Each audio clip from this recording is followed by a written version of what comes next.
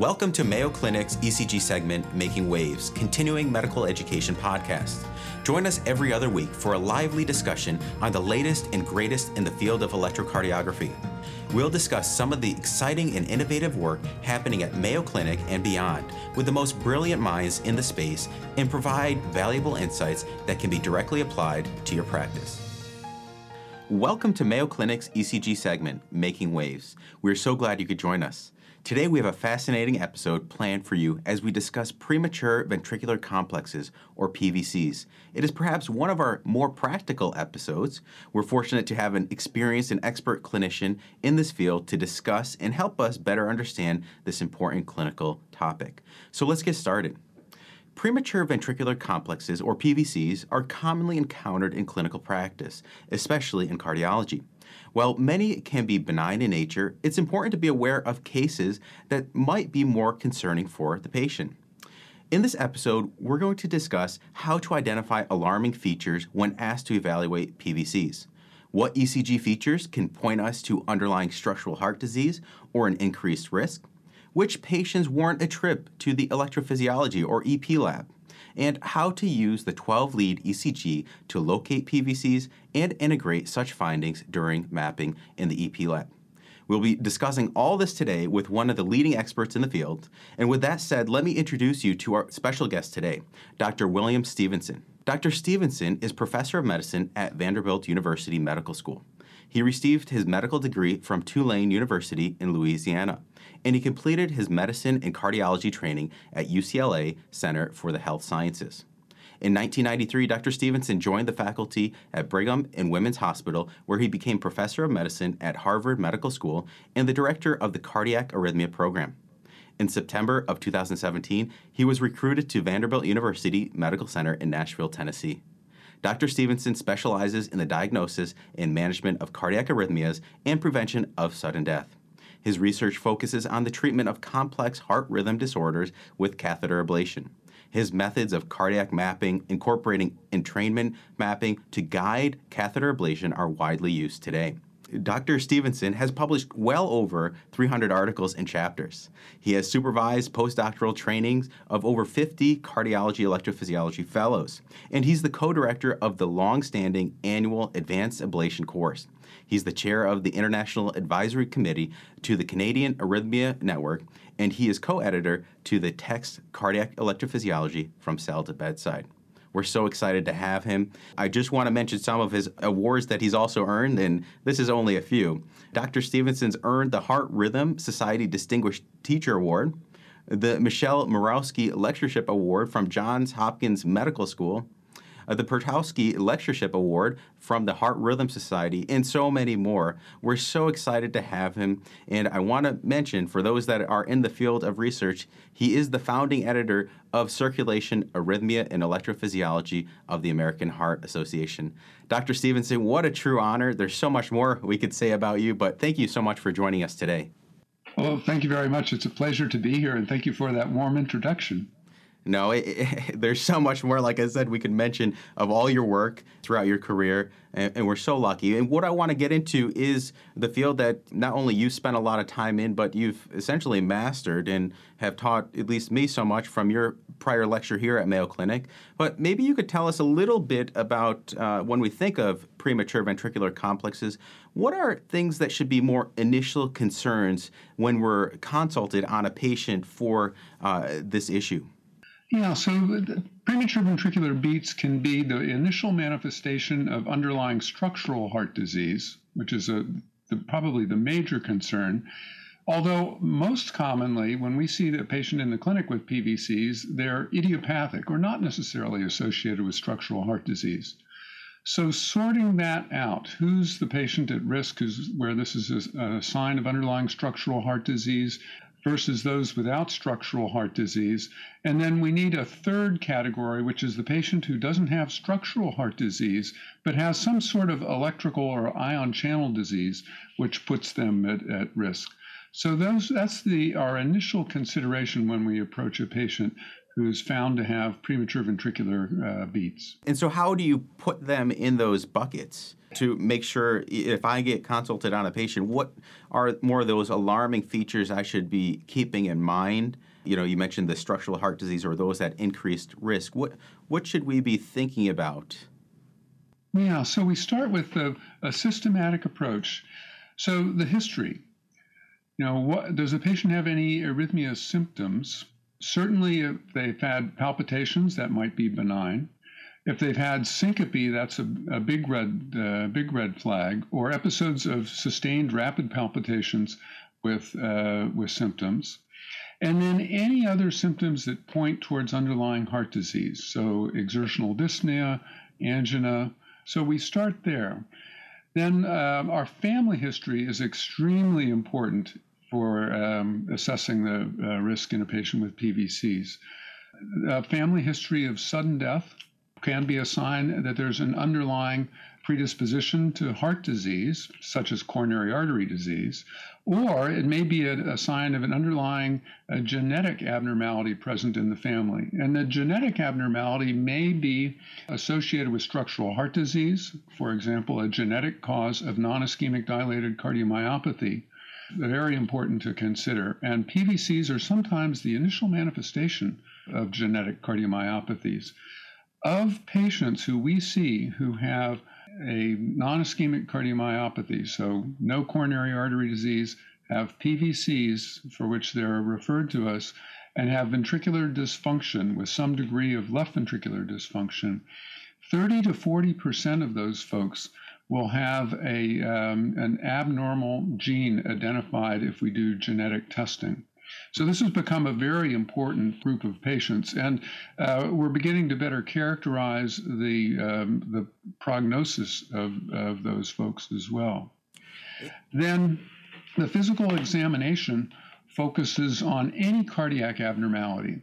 So if they have a murmur, perhaps this is the initial presentation of aortic stenosis or hypertrophic cardiomyopathy or mitral valve prolapse. So any physical exam abnormality involving the heart or cardiovascular system can be a clue. Some of the genetic cardiomyopathies are syndromic and have other manifestations. So neurologic manifestations, for example, with muscular dystrophies that can also affect the heart. So a good physical examination is important. And then the next thing that we look at after that is we scrutinize the electrocardiogram. And we look not only at the PVCs, but also the sinus rhythm conducted beats. Are there any abnormalities on that EKG? Is the QRS complex completely normal? Is repolarization completely normal? Because any abnormality suggests the possibility that this is an underlying cardiac disease rather than an idiopathic PVC. And then finally, after all of that, then we get to looking at the PVCs. And the most common location for idiopathic PVCs is up in the outflow tract of either the left ventricle or the right ventricle. And so those PVCs, and we'll get to this a little later, have a characteristic ECG morphology. If we see PVCs that are not in the outflow tract, then we worry a little bit more about structural heart disease, particularly if the PVCs come from the left ventricle. And if there are multifocal PVCs that have multiple origins, that's more likely to be associated with underlying structural heart disease.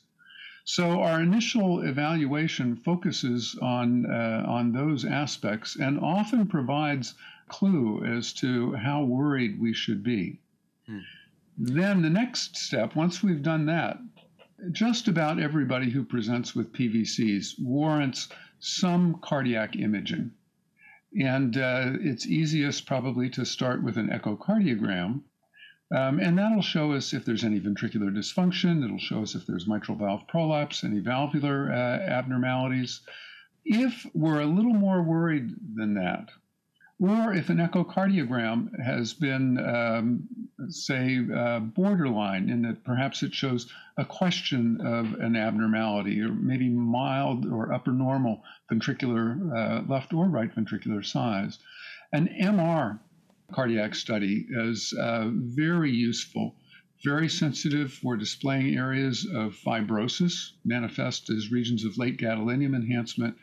And most cardiomyopathies that are associated with ventricular arrhythmias often will have areas of fibrosis that are detectable on MR imaging. And so it's interesting. It's almost like what we learned in medical school, from the history to the physical, and then the diagnostic testing. They're all important in the evaluation of, are these actually concerning things that we should look out for, from the ECG and the imaging. And forgive me, but how about the Holter, more prolonged? We hear about PVC burden. Is that something you do before, after the ECG, before imaging, or how do you use that in your evaluation? Yeah, so long-term recordings of the rhythm are very important, particularly if the patient has symptoms that are intermittent and you want to see if the symptoms correlate with some arrhythmia. Then ambulatory monitoring, and the question there is, well, for how long? If the patient has symptoms every day, well, you can probably do a 24 or 48-hour Holter. If they have symptoms several times a week, you're likely to catch it in monitoring for a week or so. If the symptoms are less frequent than that, you may have to try and do a longer period of monitoring. And then the second thing you get from the ambulatory monitoring is the density of the arrhythmia. So we're talking about PVCs. And it used to be 20 years ago or so, if I saw a patient in the office with PVCs and they were mildly symptomatic and they had normal ventricular function and no other features suggesting an underlying disease process and a benign family history, I would reassure them that, we don't need to worry about this. Come back if they start to bother you more, and there are things that we can consider doing. But now we recognize that some people will develop a decrease in their ventricular function over time, which we feel is likely related to the frequency of the PVCs. And it usually takes more than 15 to 20% burden of PVCs. So if you figure that on average we have about 100,000 heartbeats a day, so somebody who has more than 15 to 20,000 PVCs on their 24-hour ambulatory monitor, we get a little concerned that that person is at some risk for developing ventricular dysfunction over time. And the risk is probably in the range of 10 to 15% of patients over 5 years, but data are somewhat limited. So that ambulatory monitoring, if you get somebody who has got more than 10% or so PVCs, we do worry a little bit. This is someone that probably should be followed longitudinally for development of ventricular dysfunction if they don't have any evidence of ventricular dysfunction at this point, and who may warrant therapy down the road. So even if a patient is asymptomatic, if they have enough PVCs in your office that you're seeing several on a 12-lead electrocardiogram in that 10-second span, they may have a pretty good density of PVCs. Some ambulatory monitoring to quantify that and make an assessment for how detailed their follow-up needs to be is quite reasonable. And then the third thing that you might see on monitoring, which we usually don't see, is something scary. We're talking about PVCs here, and those usually are pretty benign. But PVCs that are associated with non-sustained VT, which is unusually fast, more than 200 beats a minute, polymorphic and fast, those can be signs of a potentially life-threatening arrhythmia that may initiate ventricular fibrillation. And while it's very uncommon to encounter that on routine ambulatory monitoring, if you did see it, it would make you very concerned regarding the possibility of an underlying genetic process that may be associated with sudden death, or myocardial ischemia, or hypertrophy, or some other underlying process that puts the patient at increased risk. And so we're looking at the kind of the evaluation of who's at increased risk, and all these almost adding up to that pre-test probability of, who should we be concerned about from the history, the physical, the family history, some of the diagnostic testing, including the ECG, imaging, and Holter. I guess, when do you pull the trigger to who warrants that trip to the EP lab for assessment or ablation? When do you make, how do you make that call? The electrophysiology lab is most useful in this situation for treating the PVCs. So somebody that has symptomatic PVCs and they want them gone, usually we will have started with a beta blocker, something very safe and easy, and which will not abolish the PVCs, but may diminish the symptoms to the point that they're quite manageable. And if that fails, occasionally a non-dihydropyridine calcium channel blocker will be helpful, not very often, but occasionally, and it's something that's very safe that can be tried. If those two things don't work, then you're to membrane-active antiarrhythmic drugs, such as flecainide and propafenone, the sodium channel blocking drugs that can be very effective at suppressing PVCs, but which we don't like to give to patients with structural heart disease, because we know that when they were given to patients who'd had prior myocardial infarction, that it was associated with an increased risk of death.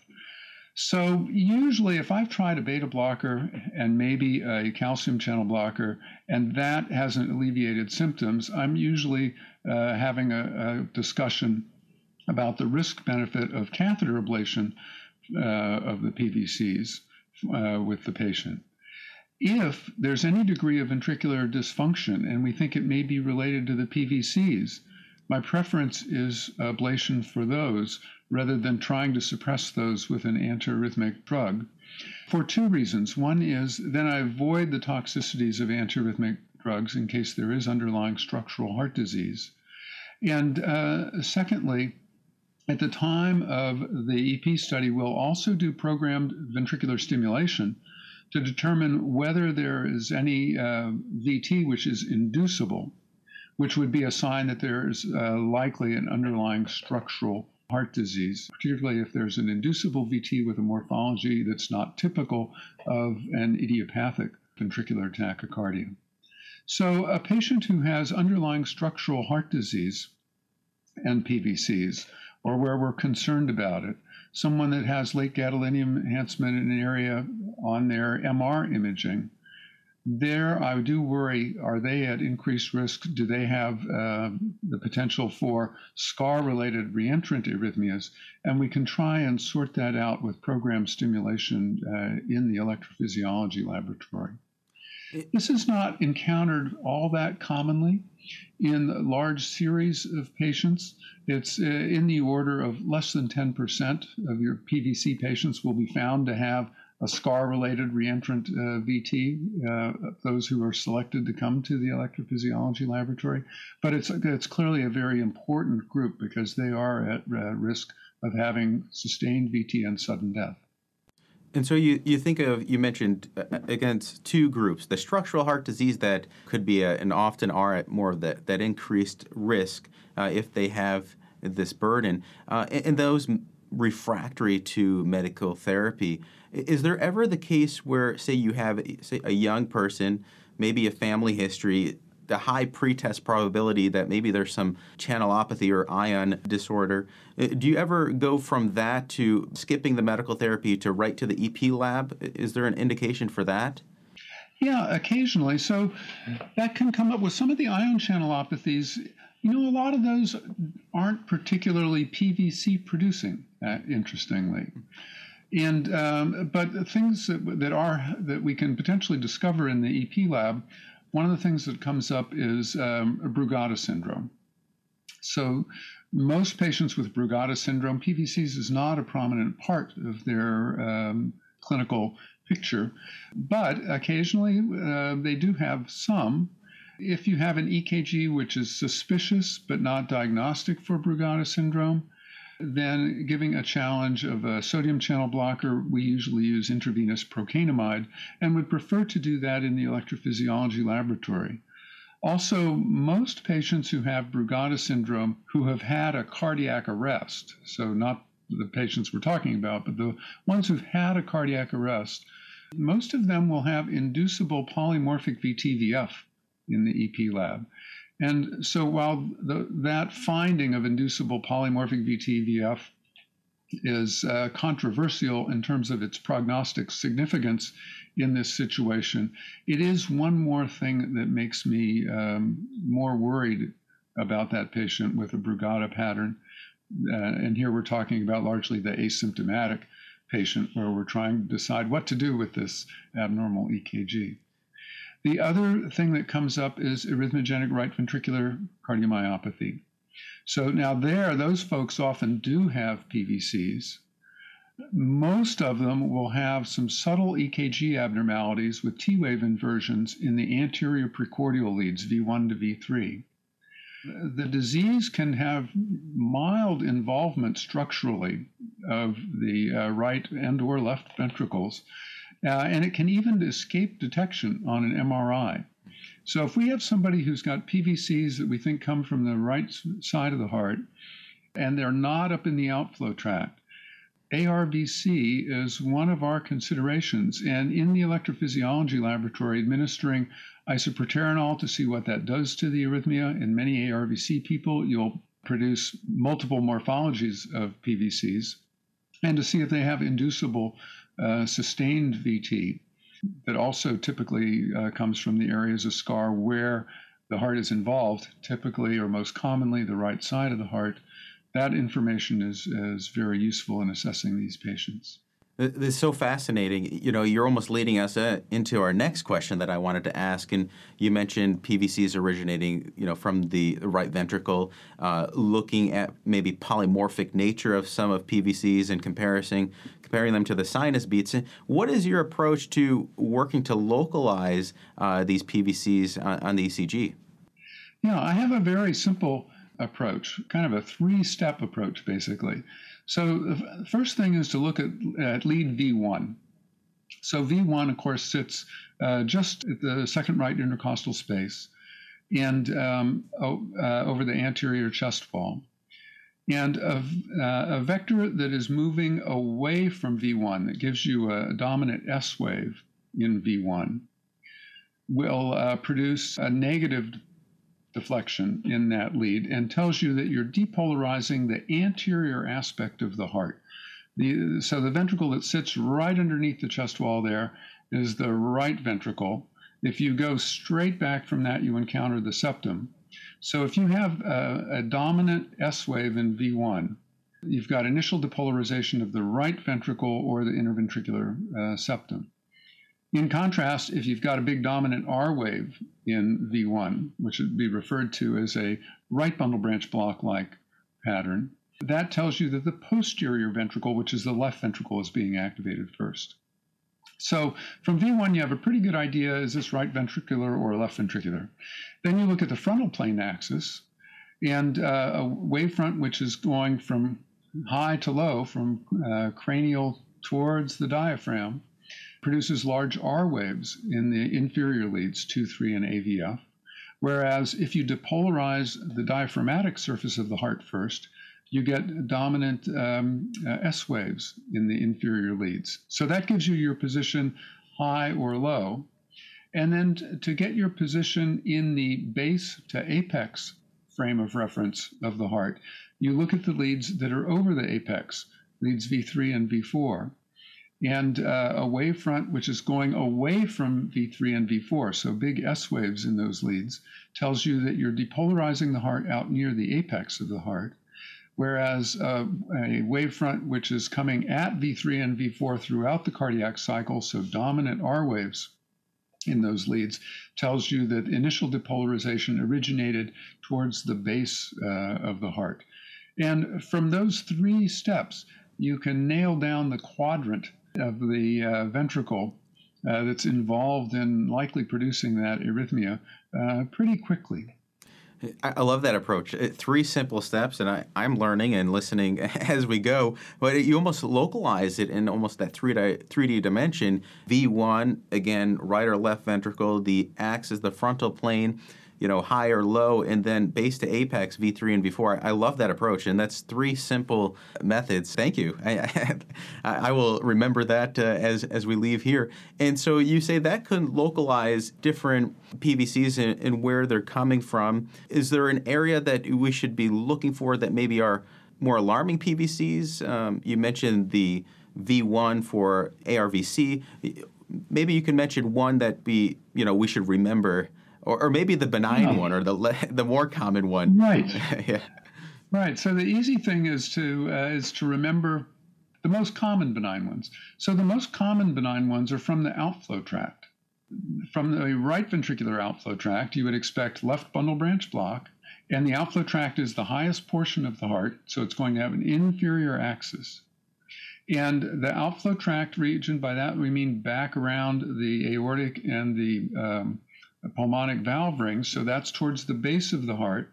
So those mid-precordial leads, V3, V4, will be dominant R waves. So left bundle branch block, inferior axis, monophasic dominant R waves in V3 and V4. That's the right ventricular outflow tract. If you move just a little posterior to that, you encounter the aorta. As you move posterior, you increase the forces that are moving from base to apex. So now even V2 begins to grow a little bit more of an R wave, and it becomes a little broader. So now you've got an R wave prominent in V2, V3, V4, and that suggests you're more into the left ventricular outflow tract, most likely. So fascinating. And then so it's that transition you're saying in those leads that helps to, if it's earlier, the earlier transition, more posterior. Interesting. Good. Yep. If you want to remember one more, the third group of idiopathic PVCs are those that come from the left ventricular papillary muscles. So that's your right bundle branch block configuration, and it's a mid-ventricular structure. So it's not way back at the base, it's not way out at the apex. So the mid-precordial leads, V3, V4, typically have RS complexes. So a right bundle with an RS complex in V3 and V4, it's probably a left ventricular papillary muscle. And anything else, you should get more concerned about the possibility of underlying structural heart disease. And of course, in structural heart disease, you can also have arrhythmias that come from the outflow tract and from along the valve annuli as well. Those are common locations for fibrosis. So we still need to fall back on those other things we talked about, looking for other signs of underlying heart disease. Yeah, this is great. I'm probably going to be the first one to listen to this again, to remember all these and just be able to apply these in practice. From the 12 lead and using your approach, how do you translate those to mapping during an electrophysiology test? You know, there's so many variables that influence the nuances of the EKG. So the patient's body habitus, the position of their heart in the chest, whether there is any underlying structural heart disease that may influence how the wavefront spreads through the heart. So the 12-lead EKG gives us a pretty good guide. We can predict pretty well the quadrant, the general region of the heart from which the PVCs originate. But if we're taking the patient to the EP lab for ablation, we've got to do quite a bit better than that. We've got to get it down to millimeters. And we can't do that from the standard surface EKG. But it's a good place to start that informs where we start mapping. And then what we will generally do very early in the case is, let's say that we're approaching a right ventricular outflow tract PVC. Well, the right and the left ventricular outflow tracts are very close together. Those PVCs can look very similar on just the aortic side versus the pulmonic side of that outflow area. So we'll put the catheter into the region where we think the PVC originates from, and we'll pace and look at the paced QRS morphology that you obtain doing that. And if it looks like what we expect, hopefully it looks something like the PVC, then, the heart position probably isn't having a major influence to disrupt our assumptions, and we proceed with the mapping. If we get something that looks very different, then, the first thing we do is check and make sure the EKG leads are appropriate in the EP lab. It wouldn't be the first time that somebody reversed the limb leads, and then that can really foul you up. If that's not the case, and you get a QRS morphology somewhat different than what you expect, then you know that there's something else, patient's position of the heart in the chest, perhaps some areas of scar that are influencing how the heart is activated, and that the QRS morphology can be potentially misleading a bit for where the arrhythmia is, and you're really going to have to map and be prepared to map in locations where you didn't think you necessarily needed to look to determine where the origin of that arrhythmia is located. That's great. Thank you so much. Premature ventricular complexes, PVCs, are commonly encountered in clinical practice. An understanding of the more concerning associated features can aid in proper expert referral and management decisions. Even more, we learned today how the simple 12-lead ECG approach by Dr. Stevenson can help us to localize PVCs and aid during mapping in the EP lab. Dr. Stevenson, what incredible work you have done. And this is only a little bit. I know you've done so much more. You continue to contribute so much to the field of electrocardiology. I'm grateful for this opportunity to talk to you on this important topic. On behalf of our team, thank you for taking time out of your day to join us. It's been a true pleasure. Thank you very much. It's been a pleasure. Thank you for joining us today. We invite you to share your thoughts and suggestions about the podcast at cveducation.mayo.edu. Be sure to subscribe to a Mayo Clinic Cardiovascular CME podcast on your favorite platform, and tune in every other week to explore today's most pressing electrocardiography topics with your colleagues at Mayo Clinic.